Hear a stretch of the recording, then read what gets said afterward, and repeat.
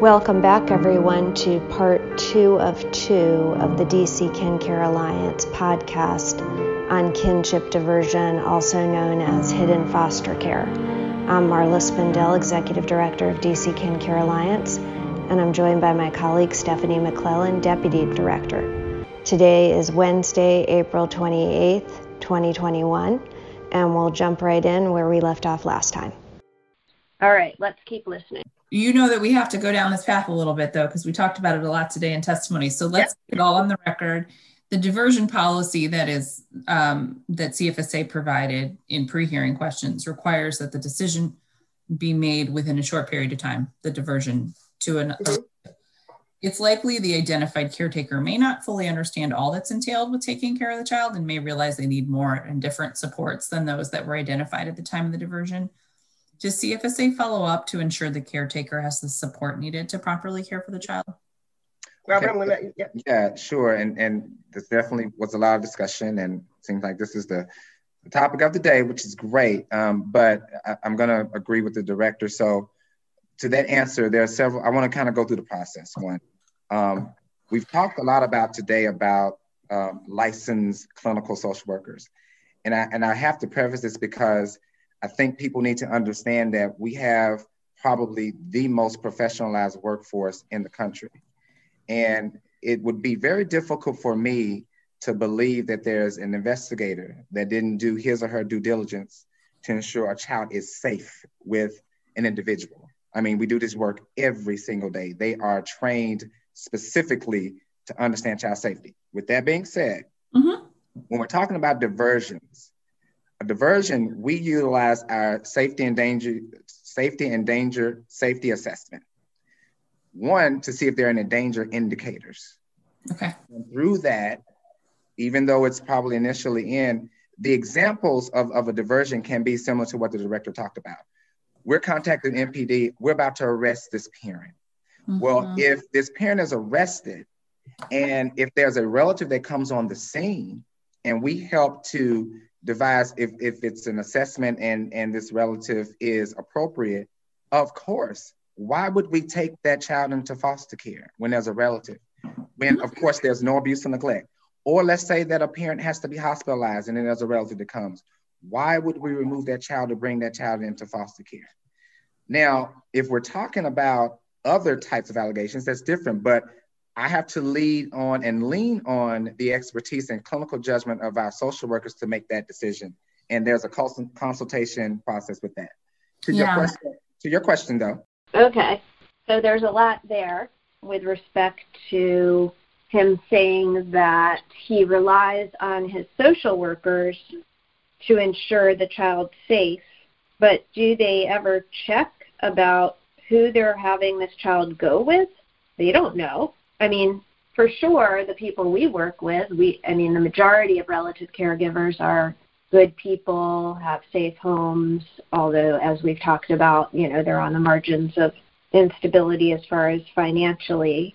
But CFSA just, in an instant, if they can find this other person to take the child, they will let that happen without doing any kind of background check, go to the home, do anything to ensure that there's a safe place for that child to live.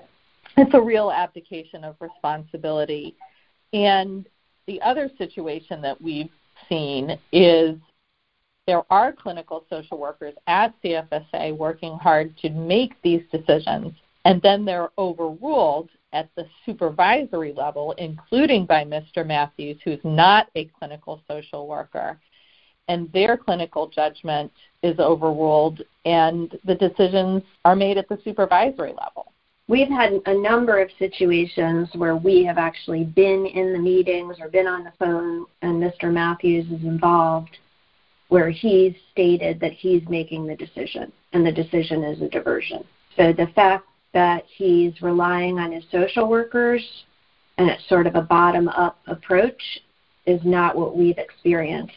It's a top-down approach where diversion is something that the agency promotes and ensures that it is implemented, because that's the way that they can reduce the foster care rolls, which appears to be one of their most important goals, is to reduce the number of children in foster care, which is a great goal if you're reducing the underlying abuse and neglect. But just to say we're reducing the number of children in foster care doesn't mean children aren't being abused or neglected. Right. Very often the phrase that's used by CFSA is we're reducing the need for foster care, when what we've seen is reducing foster care without reducing the need for foster care. And as laudable a goal as reducing foster care numbers overall is, the more important goal is reducing abuse and neglect. The other thing that I noticed is that Mr. Matthews said that they always try to license relative caregivers when they are placing children in foster care. Yet CFSA consistently has numbers below the national average for licensing kinship caregivers as foster care parents. The national average hovers around 32-33%. Roughly 2/3 of children are placed with foster parents, what you traditionally think of as foster parents, people they didn't previously know or have a relationship. And then roughly 1/3 nationally are placed with relative caregivers, and that includes fictive kin like godparents or close friends that the children previously had a relationship with. And there's good reason for that. You want to not disturb that child's support system as much as possible while still keeping them safe. But CFSA's numbers show that they don't license as many relative caregivers as foster parents as the rest of the country. Despite the fact that their goal has been to exceed that national average, it has never happened. And it has remained consistent for a while at 28% and then more recently dropped even to 26%. And going back to the assertion of reducing the need for foster care rather than just simply reducing the numbers in foster care, we know how to ameliorate abuse and neglect of children. It's not a mystery. We know how to do it. It's providing services to families that are at risk, providing money to those families, providing opportunities to those families, providing opportunities for them to engage in services where they don't feel like it's onerous and punitive, and providing services that actually do help with reducing abuse or neglect. But that's not what DC does. If you just look at their Family First Prevention Act implementation, they were only able to get approved either one or two services that are evidence-based as a prevention service, and they're only able to pull down $80,000 a year to do that. So what other services are being provided in DC may be helpful to prevent abuse or neglect, but there's no evidence to support that, and there's no oversight to determine outcomes and to figure out what services families and communities need, and making sure those services are available, that there aren't waiting lists, making sure there's financial supports, educational support. All of those things reduce and can ameliorate abuse and neglect. It's not like CFSA doesn't have the money. They do. They underspend their budget consistently. In fact, Marla, you asked through FOIA for information on how CFSA spent funds budgeted specifically to support kinship caregivers and to support families who are in need and whose children are at risk of going into foster care. And what you found is that in fiscal year 2020, CFSA had $100,000 budgeted to its kinship support bridge, which is funds available to kinship caregivers. They spent approximately 20% of that, $21,806.06 out of $100,000 that was budgeted. And unsurprisingly, since they withheld those funds from kinship caregivers in need, that budget was cut in half for fiscal year 2021, and they now have budgeted $50,000 for that. Last year, they had $400,000 in emergency flex funds that they could use to support families receiving in-home services. So children who were at risk of going into foster care, but whose families were receiving services in-home. Out of $400,000, again, CFSA massively underspent, $89,798.70 in fiscal year 2020 out of $400,000 they could have used to support those families. And again, unsurprisingly, the following year, fiscal year 2021, this year, that budget was reduced to $145,000. And it looks like, with respect to the kinship support money, $50,000 that was budgeted for fiscal year 2021, which is the fiscal year we're in now, none of it has been spent to date. And with respect to the in-home flex funds of the $145,000, only $7,000 has been spent to date. We've been told, don't worry, it'll be reallocated to next year or to another service or another area. And it's sort of like, no, we are worried because the whole point is to support the families today, not next year, not for some other program, for the program that it's budgeted for and to do it in the year that it's budgeted for. And this is all in the context of there being a huge waiting list that's been there for about a year and a half now for the grandparent caregiver subsidy. People that have applied for and been approved for the grandparent caregiver program that are just waiting on the funds. These are grandparent caregivers who have taken children into their phone, who qualify because their income, their family income, is less than 200% of the federal poverty level, which if you've ever looked at that chart, I don't know how anybody survives on 200% of the federal poverty level, certainly not in an area as expensive as D.C. is. And they need this money now to support these children, but they're waiting while CFSA has extra money in the budget. And if you look at the numbers of unspent funds over the last 2.5 years, that could have, if they wanted to, quote, repurpose it or reallocate it, it could have been used to eliminate the waiting list altogether for the grandparent subsidy.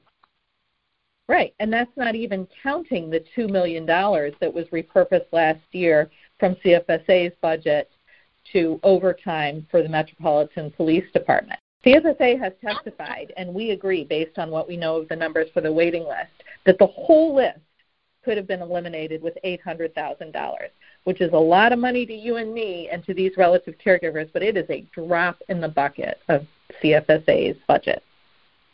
And it's only half the foster care rate when you get the grandparent subsidy. So they're already saving money by only paying people the grandparent subsidy and not the full foster care rate.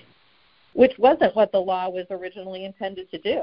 Originally, the law was intended to try to match the foster care rate. It was only when D.C. hit hard fiscal times after the 2008 financial problems that they reduced the amount of the grandparent caregiver subsidy, but then even in the ages of surpluses, the numbers weren't increased when D.C. was flush again.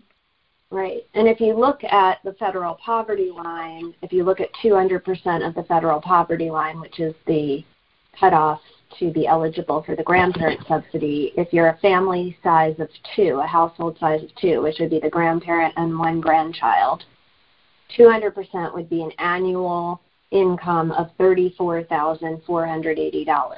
And if they took 2 children in and had a 3-person household size, it would be $43,440. All right, let's keep listening. You mentioned, do we follow up? Mm-hmm. Prior to authorizing, there is a discussion to talk about, as you make this decision as a family, there are services that we can offer. We talk about the Navigator program, the grandparent caregivers, the CRC, and others, the collaboratives, and more. And we make sure they understand that, you know, we're available to provide this. Even as we authorize it and they decide, you know, I'm going to take this child, if they need help, we always let them know they can always contact the Kinship Navigator because it is available to any of them. So part of that is that it doesn't necessarily require us to be formally involved with this family. Okay. How do we contact the Kinship Navigator program? I don't know how.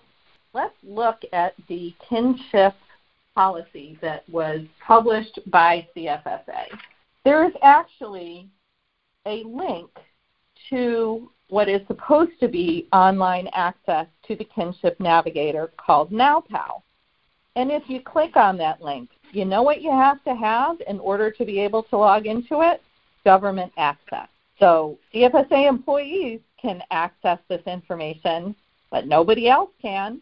I can't. You can't. Members of the public can't. And do we have any idea what the Kinship Navigator program does or what services it provides? Well, Marla, interesting that you should ask, because if you Google DC Kinship Navigator, what comes up is our website. Further on down the line, you get CFSA's website, but not a website specific to any Kinship Navigator. And the whole point of a Kinship Navigator is supposed to be a public-facing program that people can access so that they can get information about kinship care, their legal rights, the benefits that they might be eligible for, but there's nothing. And CFSA has received over $400,000 from the federal government to establish a Kinship Navigator program, correct? They have, and you have done a FOIA request to try to find out how those funds have been spent. So, listeners, when we get that information, we will be sure to share it with you. Okay, well, let's keep listening. I'll say this last, and I kept trying to decide if I was going to say it. You know, we've heard from families too. And what families have also told us is that they don't want to be surveilled all the time. Yeah. They don't need government intervention. Now, guarantee, guess what? We still remove kids today, and those are the kids that are unsafe in environments. But there's a way that government can be supportive and not have that huge footprint in their lives when there's some families that don't need it. But there are some families that do need us, and there's some times and instances to where we have to make that decision, and we do. But I'm just saying that sometimes I think we are over surveilling families when there's no need to. And so So I think, again, we're in agreement. Don't over surveil families if they don't need to. But they've already decided they need to in these situations. They've decided the child can't even stay in their own home. Well, it's, again, conflating groups of people that CFSA is not required to give certain benefits and supports to with groups that don't need it or it's not legally required in order to justify denying it to people who are eligible for it and for whom it is required. All right, let's keep listening. Okay, well, I hear what you're saying. Can I say one more thing? I'm sorry, one more thing. Yes. That one diversion, part of the policy too, because I think that's being missed in terms of the data tracking, is that we do look after 6 months to see if there's an additional hotline call or if their child's removed.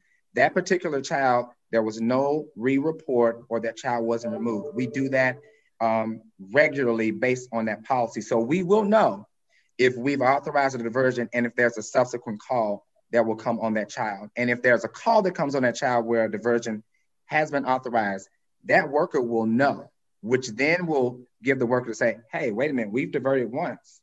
So now we may need to look to do something different. So I think part of it is trying to understand the process because I'm not sure everyone understood that piece of the policy.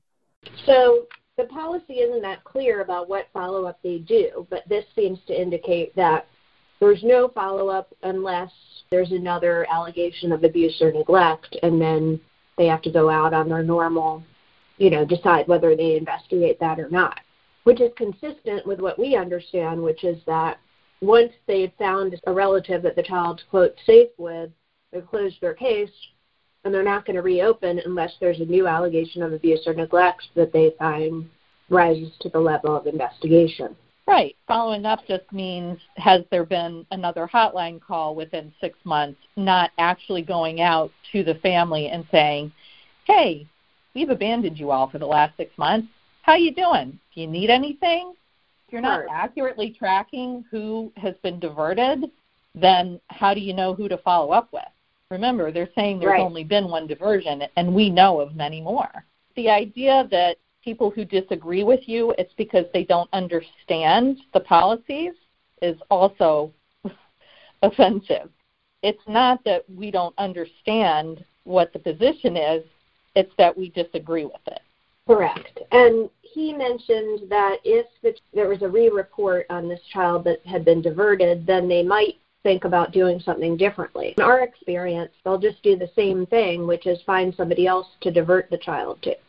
Not only have we seen multiple diversions of a child over and over again, sometimes to the same relative, sometimes to different relatives, we've actually seen situations where there has been prior foster care. The child has been reunified with the parent unsuccessfully, and the parent has fallen back into, drug use such that the parent can no longer care for the child.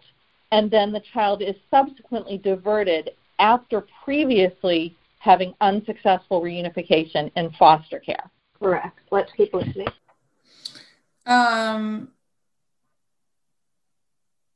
Okay. So I think I understand this, but once somebody has chosen to take on a relative through a diversion, you basically do a conference with them. Here are all your options. Can they choose later then to come and be a part of the system formally and receive benefits that way? So I think Councilwoman, I think that's the confusion. Okay. So for instance, our workers are trained to provide all the options, right? Even kinship foster care. I think the rub and where the misunderstanding is, that option is only available when CPS has determined that child is no longer safe and we officially remove. Okay, so I don't think there's any confusion. Nope, none at all. At least not. I think there's confusion because it is confusing that just because a relative comes on the scene, suddenly foster care is off the table. So I think that's confusing to other people, but I think they've made it pretty clear that that's what they do. Let's keep listening. If they have that child in their care, physical care, and want to come back and say, I want to be a kinship foster parent, the question I'm going to ask is, well, that means I have to remove the child from you. Right. You understand? Because we have not made an official removal, or that child has not been assessed to be in danger. So I think that's some of the confusion with, they want to come back and be a kinship foster care. If they want to be a kinship foster parent, then we would have had to assess this child's danger is compromised to where they have to be removed. So I think that's really where the rub is. And Stephanie, you can talk about this because you've had a relative be threatened that if they want to have the child be in foster care, they can't take care of the child after they've taken the child in through a diversion, that they can't do that because the agency is going to file a neglect case against them. Yep. That's their thanks for taking in a child when CFSA asks them to, is to later be threatened with a neglect case themselves when they are having difficulty taking care of that child without supports and services. And yes, we have had a client be threatened and told that if she didn't find another relative to care for the children, these 3 children, all of whom had severe mental health and behavioral issues, that she was having difficulty handling because she was left completely without any support or services for those children, that she would then be charged with neglect. And this was someone who had a job that would severely impact her ability to earn a living. All right, let's keep listening. So let me just, split hairs a little bit finer. So the child is not officially being removed from their biological family because they are diverted to another relative. So we never open a case, but if, say, for example, the child had gone into foster care, had come into the system at that moment instead of being diverted, and then a family member came out around and said, we can take the kid, then they would be eligible. Absolutely. To be a foster parent or a resource parent. Yes, if we've assessed through that child's removed and they meet all the licensing regulations, absolutely. I really appreciate Councilmember Nadeau asking the right question. Yes, I agree. And that question gets to the heart and the meat of the issue, which is if they can't find a relative to take this child when they've decided the child can no longer live in the home, they're going to be forced to remove that child to foster care. And if a relative comes on the scene after the child's been removed and says, I'll take the kid, then that relative could be licensed as a foster parent because the child was already removed. But in that exact same scenario, the relative comes before they've removed, and the relative takes physical custody of that child upon CFSA's arrangement and request, and asks to be a foster parent, that option is off the table. The danger to the child is the same in both situations. CFSA has made the decision that the child cannot remain in the parental home in both situations. And that's where the discrimination comes in. There's a variety of ways in which children who are diverted experience discrimination as compared with children who are placed in foster care. One way that they're discriminated against is through a violation of the Equal Protection Clause of the 14th Amendment. The children who are diverted have experienced the same or similar type of maltreatment as children who are placed in foster care. Remember that CFSA has already decided that both sets of children can't stay in the parental home due to maltreatment, either abuse or neglect. And the fact that the children are treated differently isn't rationally related to advancing any legitimate governmental interest, and so it violates the Equal Protection Clause of the 14th Amendment, which is like a long way of saying that children who are in foster care are entitled to certain things under the law. They're entitled to receive appropriate services. They're entitled to receive a case plan and have their status reviewed periodically. They're entitled to monetary support. Children who experience diversion get none of those things, and that's discrimination. And let's not forget about how we've experienced CFSA treating families when they are trying to work out these plans, in air quotes, for the child to live with a relative. It's not a warm and fuzzy process where they're ensuring that they don't police the family. They actually are policing the family and coercing families to agree to an illegal placement. And they do that by threatening the parents that if they don't agree to this, if they even have the parents to agree, sometimes they'll make these arrangements without the parent there and without their consent, which definitely interferes with their constitutional right to parent a child. And all you legal eagles out there, nobody's filed a case on behalf of the parents that we know of, so there's room for somebody with some creativity to get involved. Which, again, everyone's all in uproar about children separated from their parents at the border with no due process. What about our own citizens here in D.C.? In any event, the parents are also told that if they don't agree, their child will go into, quote, the system, implying it would be with a stranger, and that it would be very hard to ever get their child back. They're never told that they can get services. They're never told that the goal would be to reunify the child with them in a safe way. None of that. And the relatives are coerced because they're told the same thing, that if they don't agree to take this child informally, the child will go into the, quote, system, which all of our clients interpret to mean with a stranger. They're never told that they can be quickly licensed as a kinship foster parent.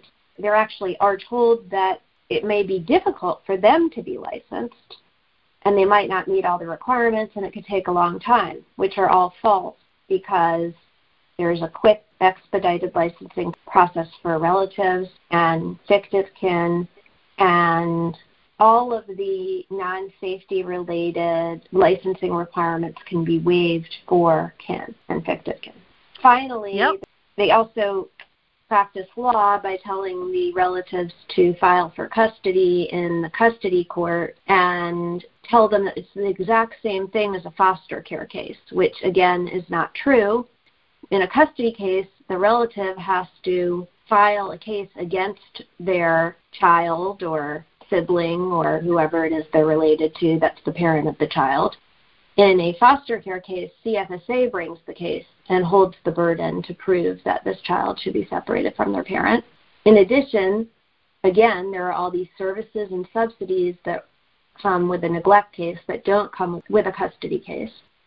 This is all to get to their end goal. It's very Machiavellian. The goal is the child goes with a relative informally, and they say or do whatever they need to make sure that happens.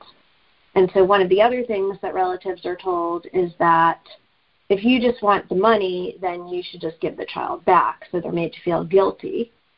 And they're also told that if for some reason the parent can't be reunified with the child in a foster care case, that then the parent's rights would have to be terminated and they would have to adopt the child, which again is false because in DC there's a guardianship statute and they can obtain permanent guardianship of the child, get a guardianship subsidy, and the parent's rights are not terminated. There's no respect at all for these families. They're told things that are untrue. They're manipulated and coerced into agreeing to something that there's no way they would understand. Anybody would understand what their rights are. There's no lawyers in the room or advocates in the room that could educate parents and relatives. And in the case of children, there should be advocates for children in that meeting. All right, let's continue listening. That's the sequencing. The determination has to be that the child is at imminent risk of harm and has to be removed for that child's safety. And then that wouldn't be the case with a diversion, though. Isn't that child being removed for safety? Okay, so no, because then the child is safe with the relative. The child is no longer in harm's way. Right, but it feels kind of like potato to me still. That is exactly how it feels to us. Potato. The whole concept that when the child is diverted to live with a relative, then all other issues have been resolved because the child's safe with the relative, and we don't need to assess the safety in the parental home, because let's not forget, when they divert that child to live with the relative, they're walking away with no legal rights. They have the child in their physical care, but they don't have any legal rights to care for that child. That child can be returned home tomorrow. And CFSA would know. The parent can even call the police that night and say, the relative caregiver kidnapped my child. And the relative caregiver has no rights to keep that child. The parent could come get the child that night. So how does Director Donald, how is she able to say that the child's safe with the relative when they have no way of knowing whether they're safe or returned tomorrow or what that home looks like or the stability of the situation? And the idea that, the child's safe with the relative, so we don't need to follow up on what happened in the home that made it so that the child couldn't stay there. It makes no sense, number one, and as we've said before, that's illegal. That's the whole reason why there are these processes in place to try to address what happened in the parental home and not separate children from their families unless there's due process and other supports and services and procedures in place. Let's keep on. We've got a few more minutes left. And I think this again, Councilwoman, I think this is where it really gets down to, I'm going to say nitty gritty because I'm from the South. Our social workers have to determine that child is unsafe. So for instance, we can't. And the court has to validate. Well. So if you're diverting a child to a relative, why are you doing that? Say that again, the question. When you do a diversion, what's the cause? So the cause for diversion is that we have ruled out, that this child can remain safely in the community. We don't have to remove this child because the safety threats are not present. The safety threats are not significant enough to where the child has to be removed. So then why is the child going to a relative? The child may go to a relative for different reasons. So for instance, I gave examples.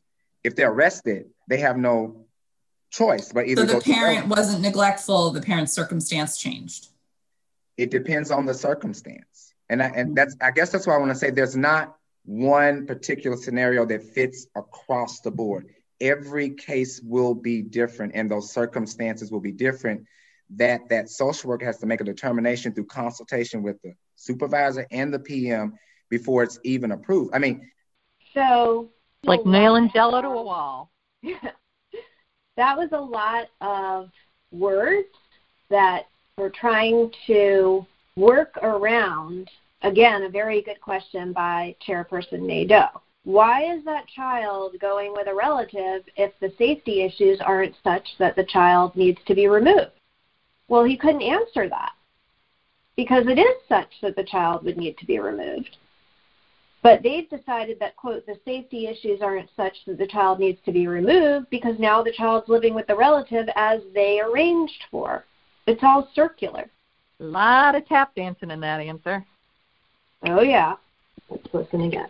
Part of the way I look at it is, since we've finalized the policy itself, being that we've only had one, speaks to me that they're taking the time to really critically think about the importance of whether to divert or either to bring the child into foster care.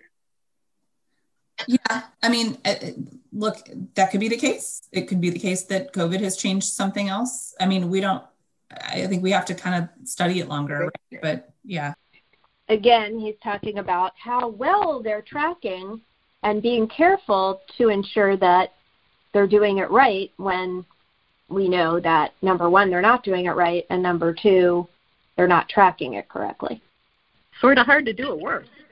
Okay, this is the last piece we're going to listen to today. Okay, so can you just put on the record then CFSA's policy on safety planning regarding diversion? Is it correct that CFSA will always make sure kin knew they have the option to be a formal kin caregiver with foster care benefits? I will go on record and I'll say this, I'll give kudos to my partners at the CLC. And I think that's the way partnership works. One of the things they asked us to do is to actually put that in our policy. I've committed to doing that. Mm-hmm. We're going to put in our policy to make sure that we explain all of the options available. We should have that ready within a week or two. And yes, I will go on record to say we'll do that. Okay. All right. So let's see what it is that they changed in their policy. Stephanie, you want to tell us? Well, if you look at the policy, there's actually a link to something called a kinship care guide, which is what CFSA claims that they give to relative caregivers to show them all their different options when they take in a child. First, I will say that we represent an awful lot of kinship caregivers, and not one of them has ever even heard of the kinship care guide, much less ever seen it. Second, the guide itself says that foster care is only an option when CFSA chooses to formally remove, which they're not doing in diversion. So, yes, they're explaining that foster care is an option, just not one that's available to them. And that's if this explanation and kinship care guide are ever actually given and that conversation ever actually happens, which we've never seen. So they added to their policy a note that says the investigative social worker shall discuss the option to explore legal custody, which is not foster care, and various kinship opportunities available with the child's parent, non-custodial parent, and or identified caregiver. And then see the kinship care guide that Stephanie just talked about. What we think is really important, and I don't think everybody understands this, and it's not because people aren't really smart that we work with, but it's because it's really hard to follow. But I think the way we parsed it out, if you followed this podcast, is foster care is not on the table when a relative steps up. So this concept that they would be told of all of their options, including foster care, is not really true because foster care is not an option in a diversion situation. I think Brenda Donald and Robert Matthews were very clear about that. And the note that they added that supposedly was saying that they would be provided with all of their options is very nuanced for a reason. because they wanted to make it out like they might be providing everyone their options, including foster care, but they really aren't, and they made that pretty clear. But because they committed to doing that, that's what they did. Foster care is not an option when there's a diversion, and I think everyone needs to understand that CFSA saying that they're going to provide all the options means all the options other than foster care. Thank you so much for listening. I know that was a lot to digest. If you have any thoughts, comments, or want to discuss this issue, feel free to contact Stephanie or myself, and we'll be happy to discuss it with you. And if you are or know of a relative caregiver that needs any supports or services for taking care of a child in DC, please feel free to have them call our helpline at 202-505-5803. See you next time.